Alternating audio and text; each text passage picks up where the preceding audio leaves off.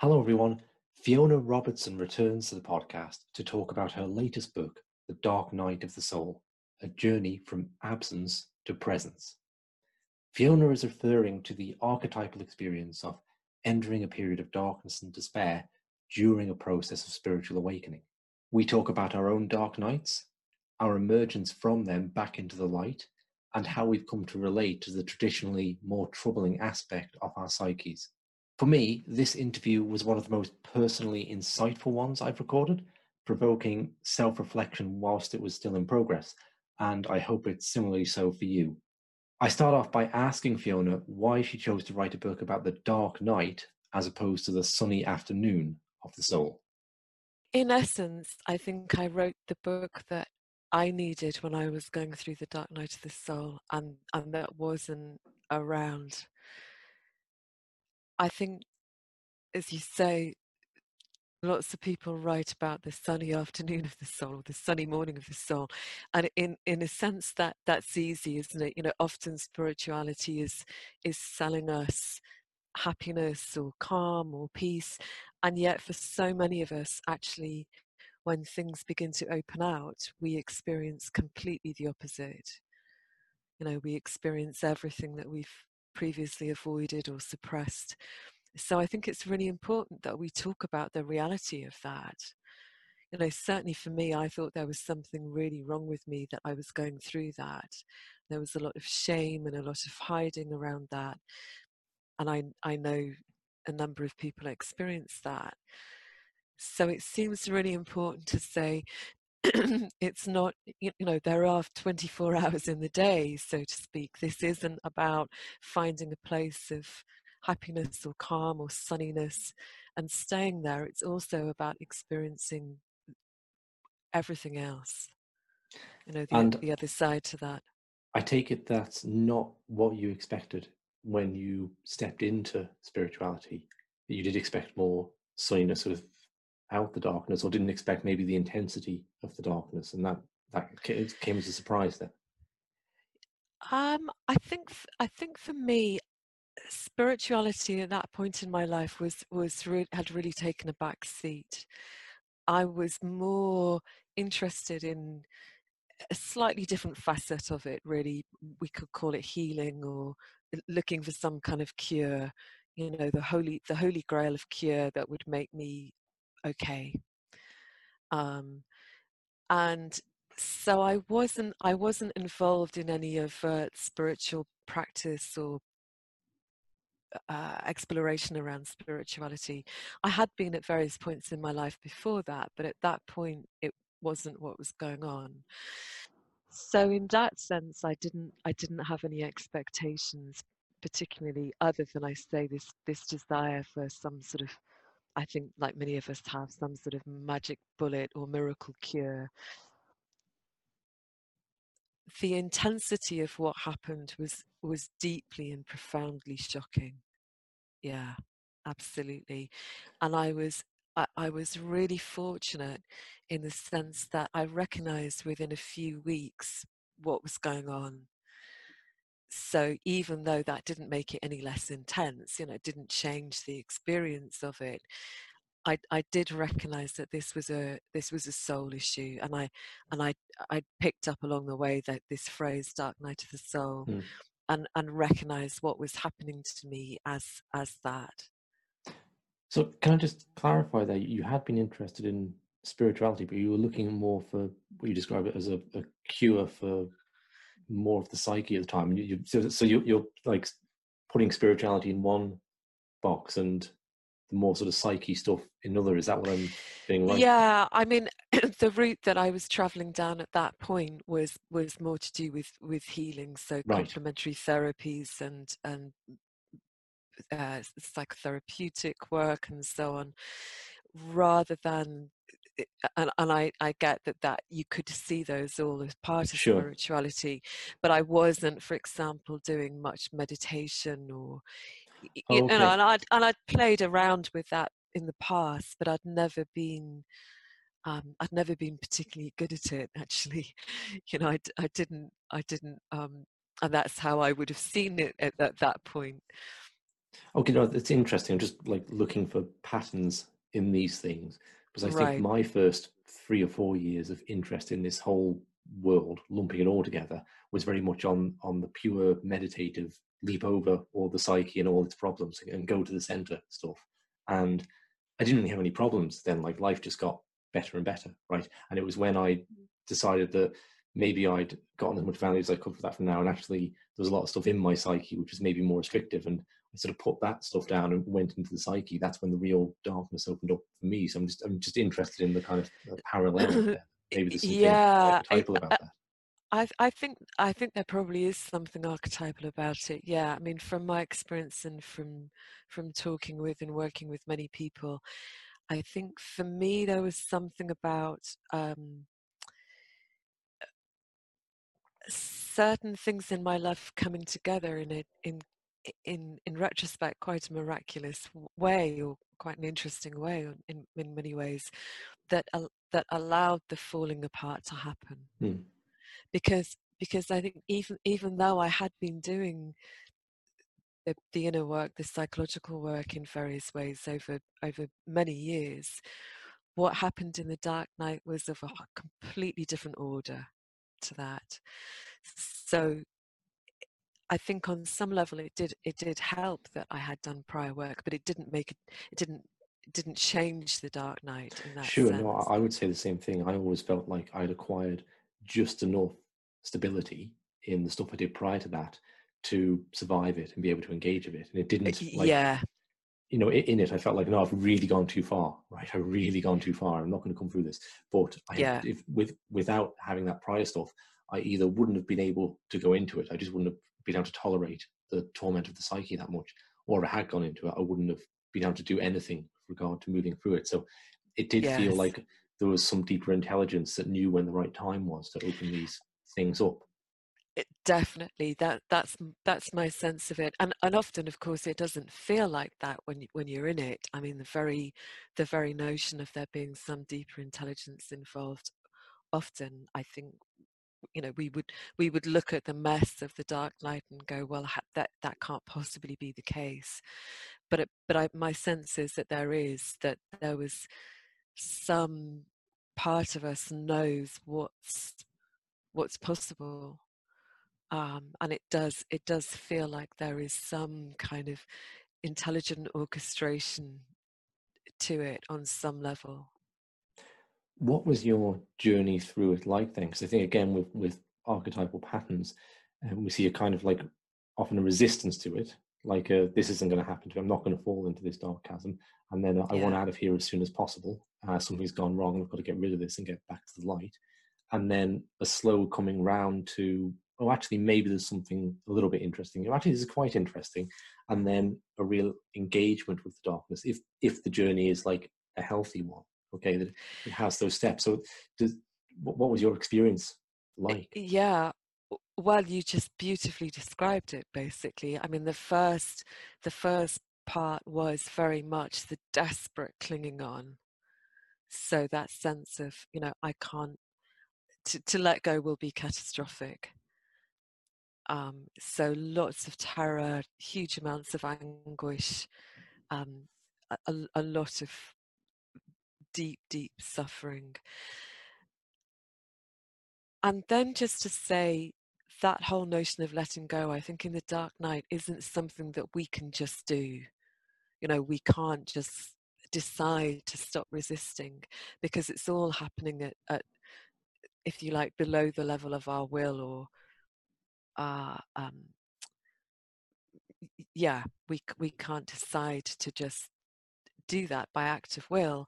But I think there is something about the willingness to do that that can come into play, where at some point we find ourselves on our knees, either actually or metaphorically, just saying, okay, you know I'm giving it over, I'm Hmm. handing it over. I simply can't do this anymore. I can't do this by myself.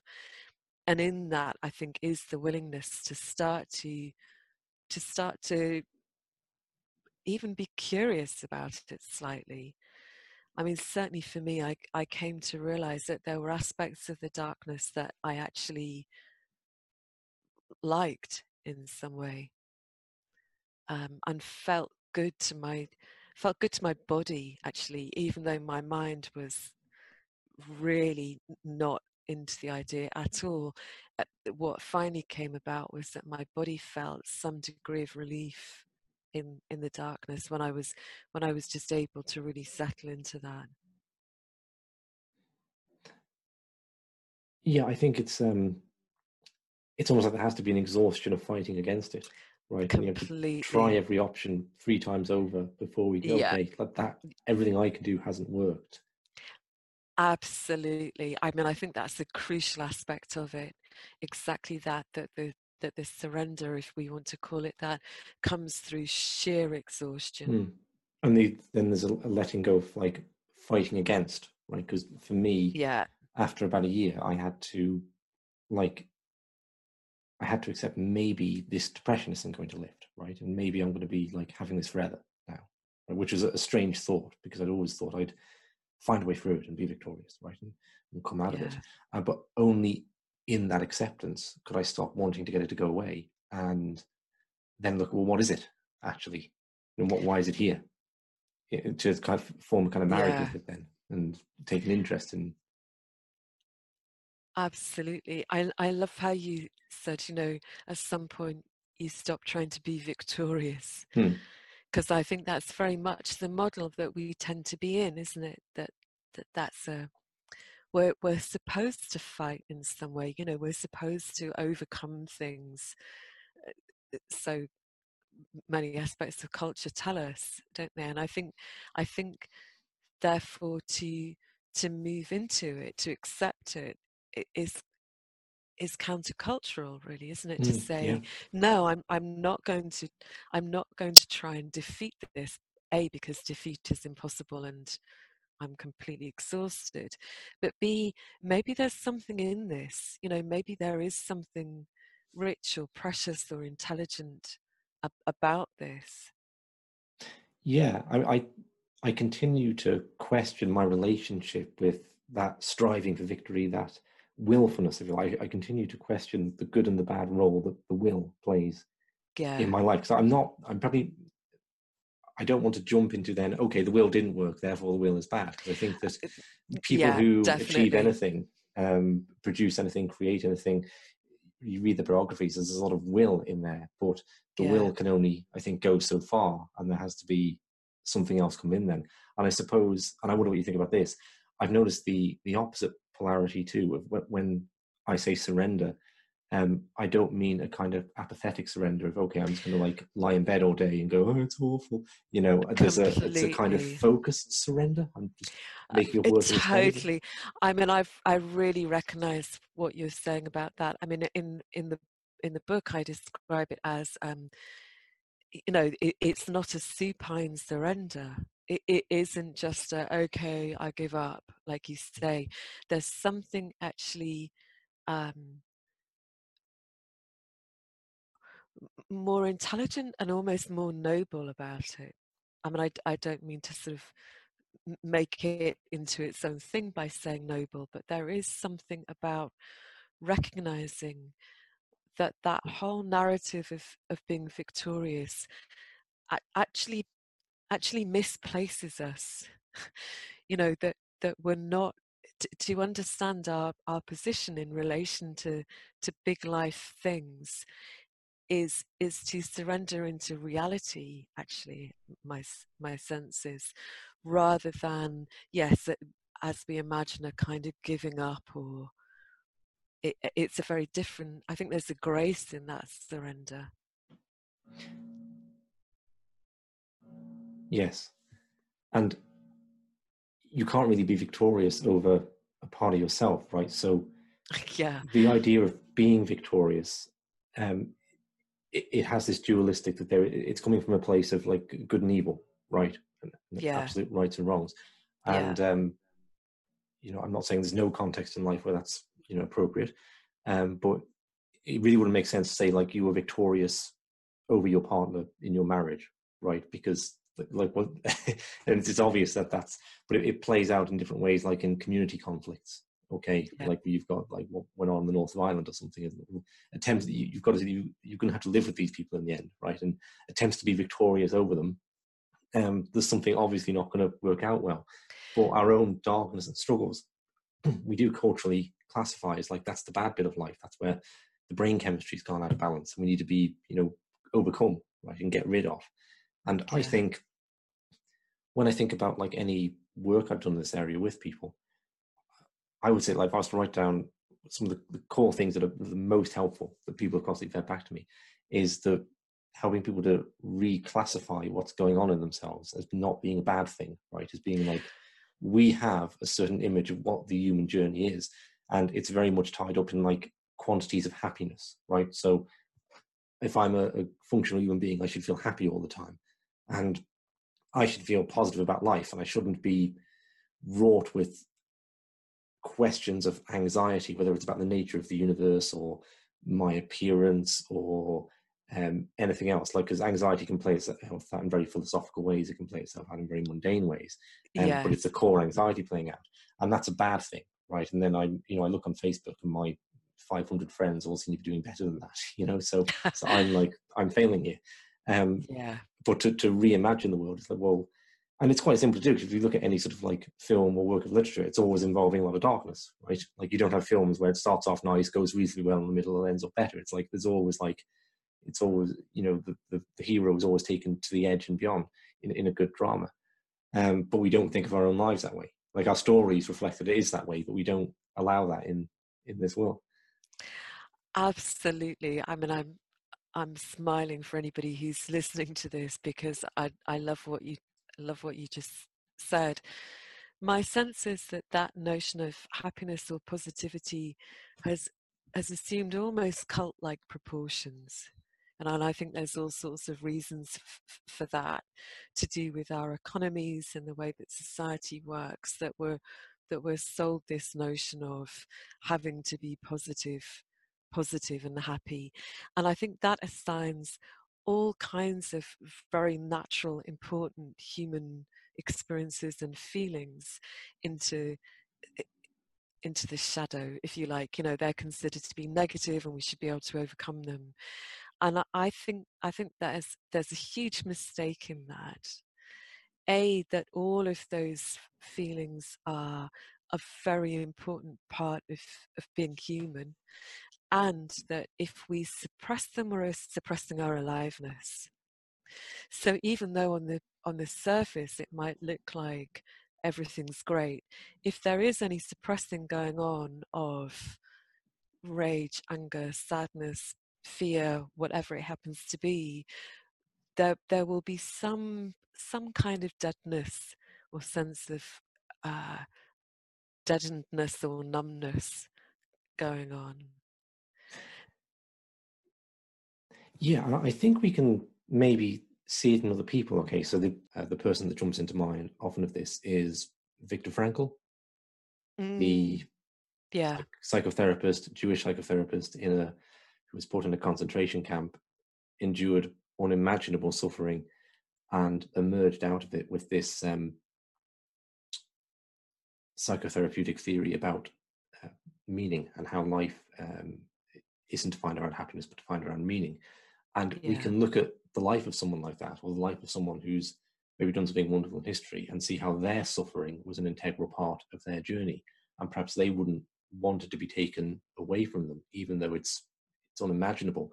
But we don't maybe give ourselves that kind of credit, that our suffering could have something important, right? So if I'm feeling rage or anger or depression, it's like, that's because I'm defective. It's not because, there's some great wisdom inside me, which is coming out in this difficult way when unacknowledged. And I think it's good when people can say that about, like, oh, because there is almost feeling like, if I'm struggling with mental health issues or something, and it's affecting my performance at work or in my family, right, then that makes me like a defective member of society. I'm not pulling my weight. Not that my darkness has some virtue to offer both myself and the wider world.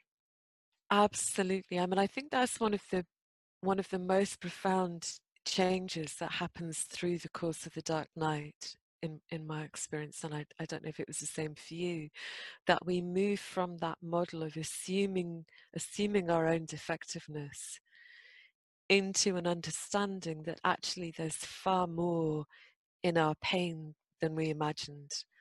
You know, that when we're able to explore that willingly, willingly or unwillingly, actually it happens either way, but when we're able to explore that, we do discover what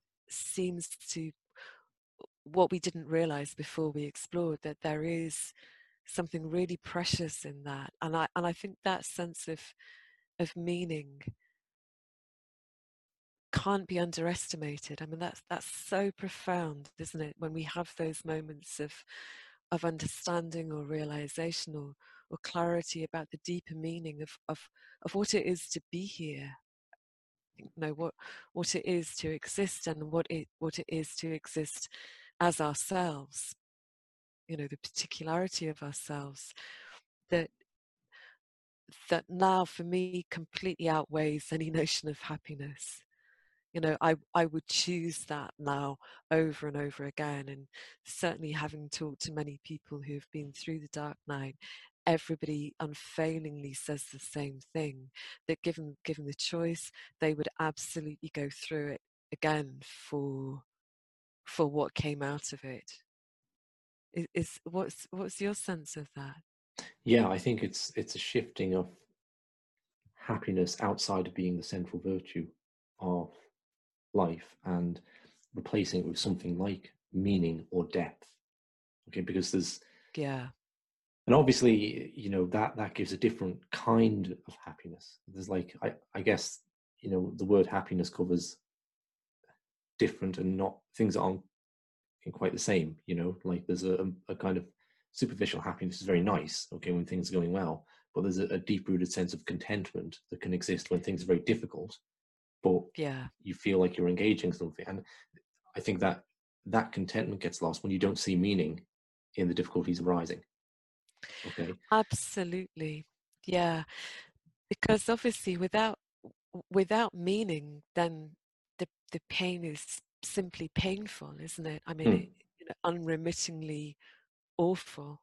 Like one that I've heard people say in a lot of ways, I've had myself, and I've heard people say a lot of ways, is death. Okay, so our culture, I think we cope with death by not thinking about it very much, right? As a culture, and I've had a lot of people say the same thing to me in different ways. So I'll pick one example, which was I remember being told by a lady once about how she was in a nightclub dancing, having a really good time, and suddenly was just hit by this realization that her and everyone around her, these youthful, vibrant bodies, in 100 years' time would all be dead, and actually everyone in the world would be dead in 100 years' time.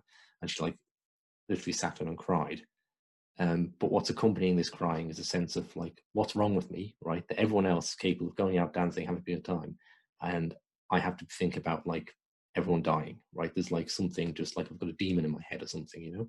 And it's of course like this is the story of the Buddha, right? It's like when he leaves the palace where everything is perfect and he sees suffering, sickness, and death is like the final straw for him. It's the invitation to think, well, wow, if everything is impermanent, what's permanent? Where is meaning in a world where everything falls away? And people are having Absolutely. continuously arising these opportunities. The darkness is opening up as a portal to depth, but we don't know that, right? So it's, oh, there's something wrong with me, so I'm not going to step. I'm going to try and like put that back, medicate that away or something. And I guess you encounter similar things with people. Very much so. Yeah.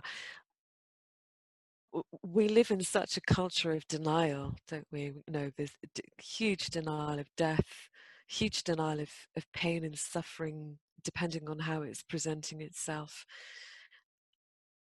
So I think it's natural that we would feel there's something wrong with us when we somehow go against that culture of denial. But actually, I think there's something right with us when we do that. Not that that feels okay necessarily, but I think there's something in it that is searching for, as you were saying, for depth and for meaning. And without really coming to grips, without coming out of that denial, without coming to grips with the fact that as as the women you described said, we're all going to die. How do we place life really if we're in denial of death? You know, for me that was a big issue in the Dark Knight. And death was was was huge as part of the Dark Knight. Not only because it felt like I was going to die, that I couldn't possibly survive what was coming up, but just the consciousness of death as a current in life became really profound. So let me ask you, like, what's your continued relationship with the Dark Knight now? Okay, in the Mm, there's a period where it's very intense. Okay, I think for both of yeah. us, and then, well, for me, there's a conclusion to that which is quite dramatic. And it's like in the space of an evening, night and day. Like I saw what I hadn't seen before, and I came out of like my depressive darkness. Okay, and then I started to figure out why that had happened, why I've been able to make this transition, because the transition does occur, right? So, I'm just saying before how like it's when I accepted it and thought, okay, maybe we're going to be like friends forever, you and I. We're going to have to go through life together, so we better start to understand each other. Well, yes, but then that attitude does cause a change, right? And I think initially what I notice is there's a grasping of that change. Then it's like, oh, I start to understand. Now I can get rid of you. It's like I've got an angle and I can Yeah. poke you from here. And then the more I stop trying to get rid, the more there is a movement and a transition. But then other things, I suppose, open up. And I suppose maybe a challenge for me is to not consider the Dark Knight complete almost, but hold it open and say like, yeah, but there's a continuous arising of like difficult experiences, and even though there is also within that like a transition from darkness to light. So how do you Yeah. conceive how that continues post like the depth of it? Yeah. I mean, for me, there was a gradual emerging, a gradual transitioning out of the intensity of it. So I didn't have quite the sort of stark contrast that you describe. Mm, And I totally recognize what you say about the grasping. I think it's interesting, isn't it, that there's that part of us that will come in and try and manipulate everything to be able to still mm, hold on to its turf, as it were. And I think as we move out to the intense phase, that continues in all sorts of different ways, doesn't it? I'd say that there's something about becoming so deeply familiar with the dark, which means that we don't feel that we have to push it away as we once did in the same way. So it doesn't feel to me like we go into that and then we somehow emerge into the light and that's it. I think we're much more in the natural cycles then of light and dark as they appear in our own lives, and obviously as we know they appear every day in every season in nature. So I think there's something about almost learning the language of the darkness that that we then have as a capacity or capability as life continues. So when the darkness comes back round again, mm. we know that place. You know, we know the language, and so it isn't it isn't problematic in the same way that it once was. So there's something for me about dwelling in both places. I mean, in the Mm, book I talk about the myth of Persephone and her abduction into the underworld by Hades, and then subsequently her going underground for several months of the year mm. afterwards. And I think there's something rich and important in that notion of being able to be in both. Yeah, because I think it's a bit that can catch people out, right? Because I can tell a great story about my recovery from depression, and it's all true, but the challenge that can present then is a one say, okay, yeah, so I overcame, right? And for people who then have maybe a career based in therapy or spirituality, in the sense of like, yeah, I'm selling my time, my book to you based on my competence that I had that and now I don't. So Yeah. in a sense, happiness has remained the central virtue, but it's just like, yeah, I had a difficult experience, overcame it, and now I'm. Yeah. And I think it can be a challenge, because what I noticed and like didn't open up in me is not that move just towards positivity. What I would say opened up was a greater capacity for depth, both in terms of the light and the dark. So sticking with the death example, like I see people like write things about death, like, oh, it doesn't bother me anymore, right? Because I recognize I'm that transcendent spirit within. So, why would I be bothered by death? And it's like, I feel like, well, good for you, but that's not my experience of it, right? I have that of like having a more intense okayness with death and more of an acceptance of it, because I can connect with that part of myself.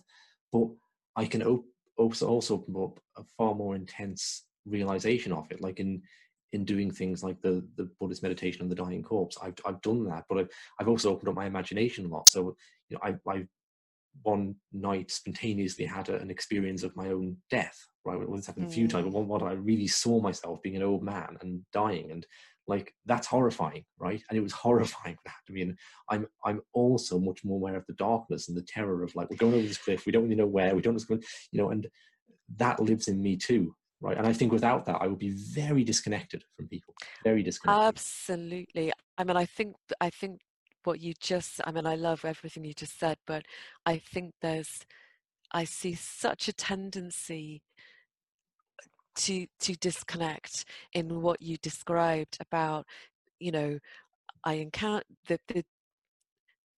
there are so many books and teachings based on that formula, Hmm. aren't there? As you say, I encountered this, I got my way through it. Here's my methodology. Here's what I'm selling, and now it's all fine. And and I think that is so disconnected. You know, I think there's something profoundly um, troubling about that kind of formula, because of the pain and shame it gives rise to in everybody else who encounters that, who doesn't experience that. And I think as somebody who's written a couple of books, and obviously one about the Dark Knight, it was so important to me to that wasn't my message. That my message was, here's my experience. Your experience is every bit as valid as any piece of mine, and the Dark Knight and everything else lives on in me in a dynamic and changing way. So I can't possibly say, it can't be pinned to a singular event. So just as one example, I can remember one week, on the Monday, I had a really profound experience of letting go into love taking everything from me, and yeah, a really deep immersion in that. On the Wednesday, I had a really profound experience of a deep sense of unforgiveness. Um, and how can we possibly judge that, other than to say that both exist and both are equally valid in the moment that they're Hmm. here? So just as you say, my experience of death, for example, is both some profound experiences around the nature of it and the profound beauty of it, and also equally profound experiences of the terror of it. So I think for us collectively to move out of this story of basically, I encountered, I overcame, and here's what I'm selling as a result of it, it is really important, because I think that's a deeply unhealthy paradigm. Yeah, and I can see it's something I struggle with in myself, right? Because that story, if I tell it about myself that I had depression, then I did this thing, then I didn't. That's not untrue, right? because, Sure. and you could look at my behavior and just see like, oh yeah, like prior to this, Richard was like, he was lying in bed and he was finding it very difficult to get up, and he was like miserable, and then this day, and then after that, it's like this. And so, well, yeah, if you're looking at it in a clinical way, and that is worth noting, because if someone's struggling with that and they feel like despondent and hopeless, say, look, people have this and then they don't, right? And there's value in that. Definitely. But I Yes. think, even like, and I mean, about 12 years later now, more, it's something I'm still questioning myself, because I have to acknowledge that I've never had a good connection with people with depression since then, right? Because it's almost like I've cut myself off from that a bit, and things that have remained more of a struggle for me, I've been much more relational with people, and that's not, I'm not sure that's a good thing, right? And there is almost a sense of like, well, I wonder if I've been a bit like too much there, because it was such a big struggle. When it ended, I wanted to push it away a bit and say, no, I don't have that, and almost like an Yeah. inviting back in of that depression, and saying, actually, the willingness, or the being overcome by a sense of, oh, what's the point, is actually a part of the human condition too, right? And it's not that we want to get rid of that altogether. There are times in life that make you go, oh, God, I can't see a light at the end of this tunnel. And Yeah. I think maybe that's something I've disconnected from in myself, and had a not an entirely comfortable relationship with, because maybe it was so overwhelming at the time that I was really glad to think that's behind me. So that's something I'm having to think about reintegrating. Yeah, I mean, my sense of it is that that process of integrating and reintegrating is ongoing, and I think we we need a certain amount of vigilance around that with ourselves. I think because I think there are so many little pitfalls or twists or Mm, things to be aware of in this, aren't there? And I think what you said at the beginning of what you just said is really important. That we're not saying that change isn't possible. We're not saying that we haven't come through these things, because very clearly mm. we have. And I could say the same. 10 years ago, my life was really dysfunctional, and now it's not. Having said that, I think the work is always ongoing, isn't it? The door is always open to seeing more. So I think we're not saying the emerging out of it is somehow an ending. For me, in essence, that was like another beginning. Yes, So that there's an ongoing movement still happening, that this isn't a happily ever after in that sense. sure. There isn't an end.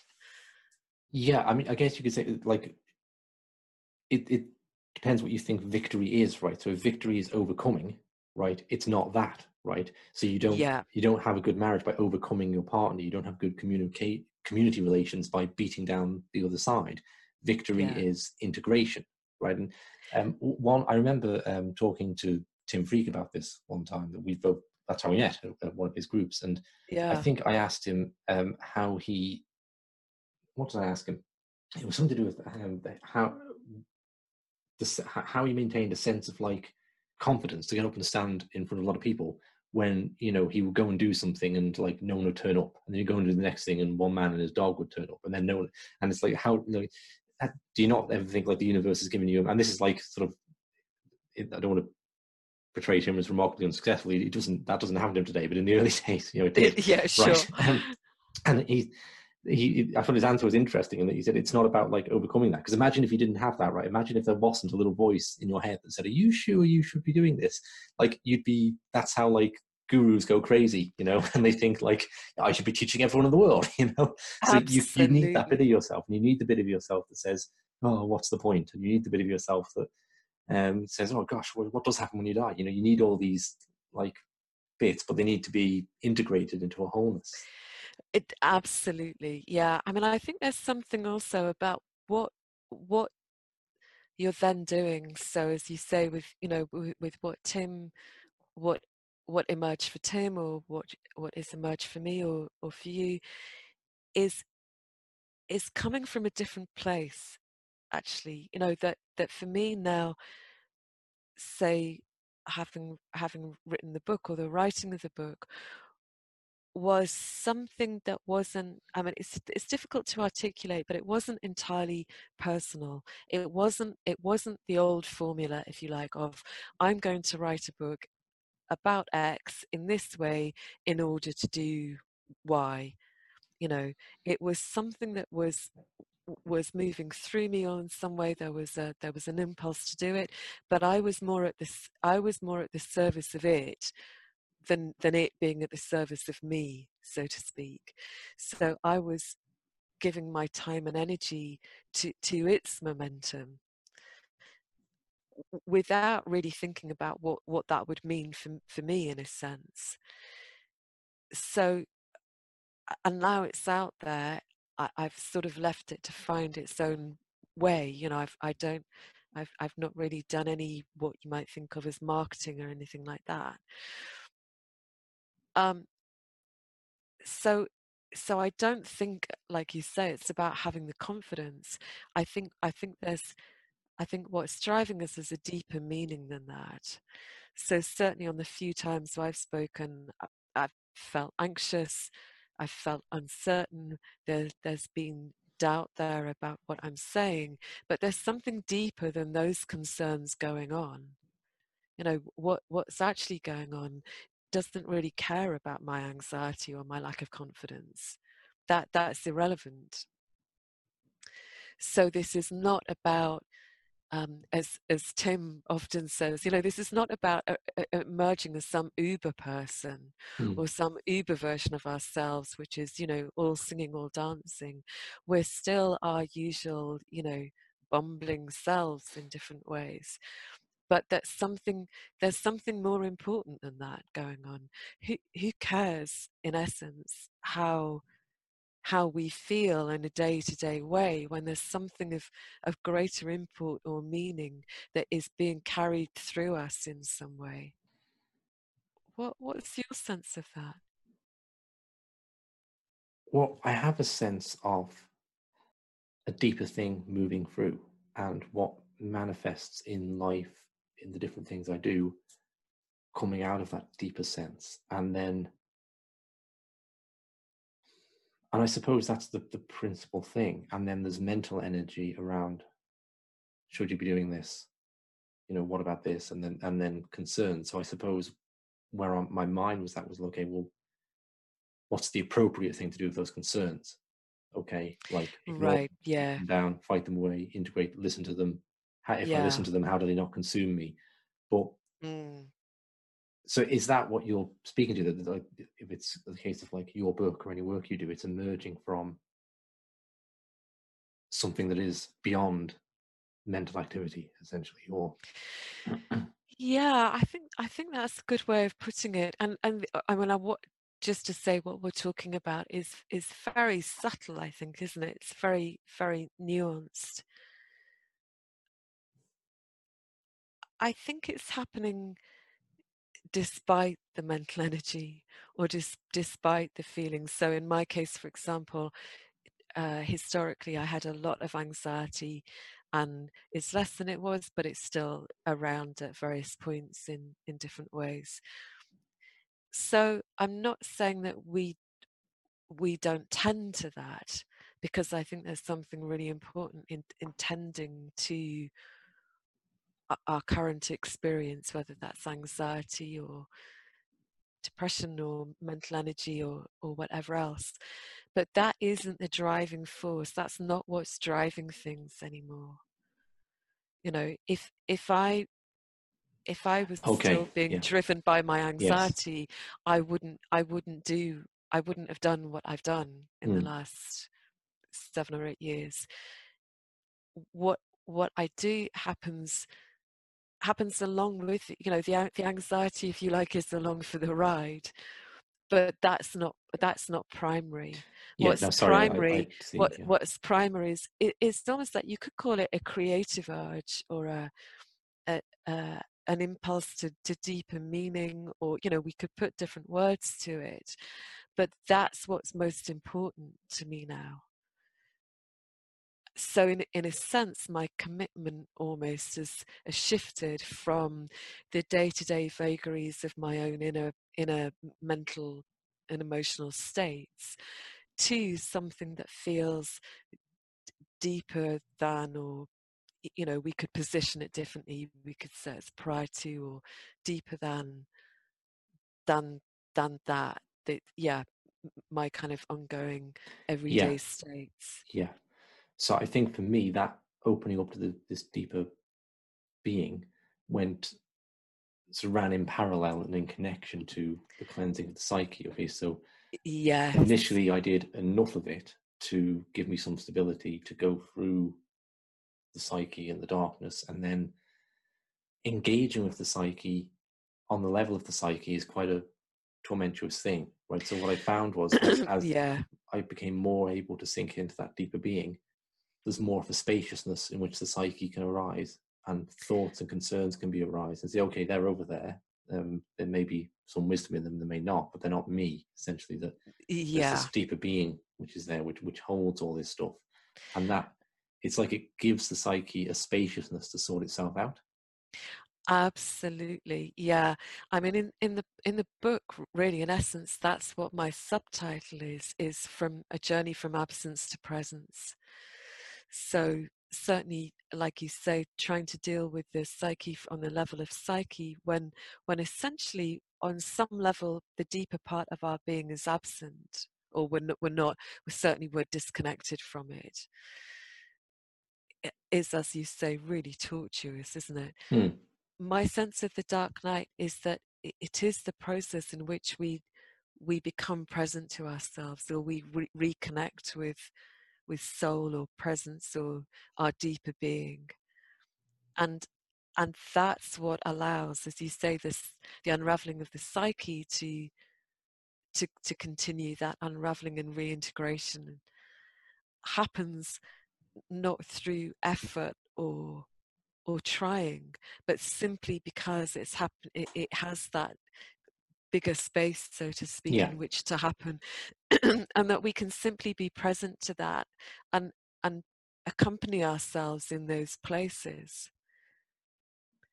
So I think there's a world of difference, as we know, between being with really difficult feelings like fear or anxiety or depression in the absence of that bigger space, to being with them in a sense with that, yes, together with the deeper being, is a very different experience, isn't yeah. it? I think that was my journey over time, because I had this big experience that was back in 2007, and then I spent a lot of time trying to understand, like, well, what just happened and how can I replicate it for all the other things that I don't Yeah. particularly find wonderful in myself. And my initial attempts at that were quite, let's say, harsh. Like, they involved a lot of determination, and I'm going to see through this and see what's at the root of this. And the more I stepped into the kind of like jhana experience of expanded awareness, then the easier it became, and the more I took my foot off the gas pedal, if you like, and was able just to, like, okay, there's no, like, it when I'm observing something, like, I don't have the sense of like wanting to fix it or change it. It's like I'm just going to be with this thing. It might be there to my dying day and beyond. Um, that's not my intention. My intention is to allow whatever is within me to arise in this expanded state of awareness without necessarily a goal in mind, and just to come into relationship with that thing. And that's a much Abs- more pleasant and productive way of engaging with uh, oneself. Completely. I mean, I love the fact that you brought in the word harsh, because Mm. I think there's so much harshness around, isn't there, and including in lots of spiritual practices. And that transition from harshness to something so much more gentle, so much kinder, Mm. that happens. Um, and I just want to say something about what you said about the expanded awareness, because I totally agree with you, and that can also sound like some kind of rather extraordinary or strange thing. I just want to say how ordinary and accessible Mm. that is, that we're not talking about some kind of completely altered state, we're talking about something that is very very here and now and immediate and ordinary in that that Yes. once we have a sense of being and being with, there's there's something very normal about it. Yeah, well, maybe let's move on to that as a sort of conclusion then, because that's the, when you've been there, there's nowhere else to go. But just to comment on what you say about harshness there before we do, I think it was difficult for me to distinguish between harshness and focus, okay? Because I feel like what I recognized I lacked, and why my depression had not lifted sooner, was focus. That I touch on it and run away, touch on it and run away, because I didn't know what to do with it. And yeah, so then post that, I brought a lot of like determination and a harsh kind of focus into it, of like, is so like if you were the manifestation of my psyche, it would be like I was interrogating you. So that's, why are you here? What do you want? Yes. Why Yeah. don't you shit? As opposed to, like, say, you can like play with a child for a long period of time and give it a lot of your attention, but you're not doing it in a way that's like harsh, right? There's like just an openness and a focused awareness, but not in a that sort of harsh way. So that was a difficult distinction for me to make. It wasn't obvious to me at the start, right? And I had to come by that. And then Yeah, absolutely. and then with the expanded awareness, I think it's true, right, that if like 100 random people were to listen to this interview, this would be the bit that they go, oh, don't know where they've gone now. Expanded awareness, so it is hard to language that in a way. It's like describing color to someone who's not seen it or something. It can be a bit like that, and do try and speak of it in a way that it seems, because you're not speaking about a thing, right? You're speaking about the awareness in which things are arising. So you can't point to it and say laptop or microphone and say, oh yeah, that's what that is. But rather it's a bit more abstract in that sense. But yeah, like, indeed, accessible, right? Maybe takes time, but I think everyone can get some of it straight away. Maybe that's like focusing on the breath as it enters and exits the body for a minute, or maybe you have more of a natural flair of it and you can just like dive right into the depths of your being, or maybe that's something you have to study and go through step by step. And indeed, what I found working with people is that spectrum exists, right? So that some people just could like go straight into it and found really profound shifts very quickly would occur, because they, when shown how to do it, they could naturally sink into the deepest parts of their being, and other people would completely lose that if they try, because it's too ephemeral. It's too like the thing that is looking is looking at the thing that is, it's all confusing, So but there's always like a gateway there, and that might be something more tangible, like the breath, or one of these mindfulness or vipassana meditation. So yeah, and then it can develop from there. So I think it is like, on some level, it's accessible to anyone at any point. Yeah, absolutely. My sense of it is that the easiest thing I could say is just come inwards. That other words like expanded consciousness or whatever tend to either, like you say, people will have an intuitive sense of what that is, or will it will set up um, another dynamic where people think there's something that they haven't got that they need to get from outside in some way. But when we turn towards just whatever's here right now, that practice of noticing what's here. I'm breathing, I'm sitting, my legs bent, I've got some sensations in my body, I'm thinking, all of that stuff coming into that repeatedly. And I loved what you said about interrogating, because I can relate to that. That we're not interrogating it, we're simply giving it some attention and tending to it. That has what naturally seems to flow from that is is access to the spaciousness, to the greater awareness. And I see this in my work with people all the time, that we stay with something of whatever description, often something in the body. And even by asking it simple questions like, what does this sensation want? Often what it wants is just to be allowed to be. The sensations are often saying like, can you just stop trying to get rid of me and give me a moment to be here, just as I am. Sometimes obviously the answer is a bit more complicated than that, but there's something about just being present to things, letting them be exactly as they are, which then opens out, things move, things change, things dissolve. There's a deeper sense of spaciousness there, which is us, connecting with being. And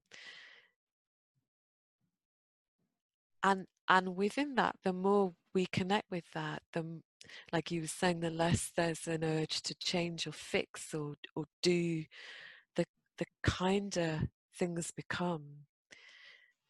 And I know for me, in my own inner experience, my judging voice used to be really harsh. There was a lot of like, oh my God, you're doing it again. What's wrong with you? Do this, do that.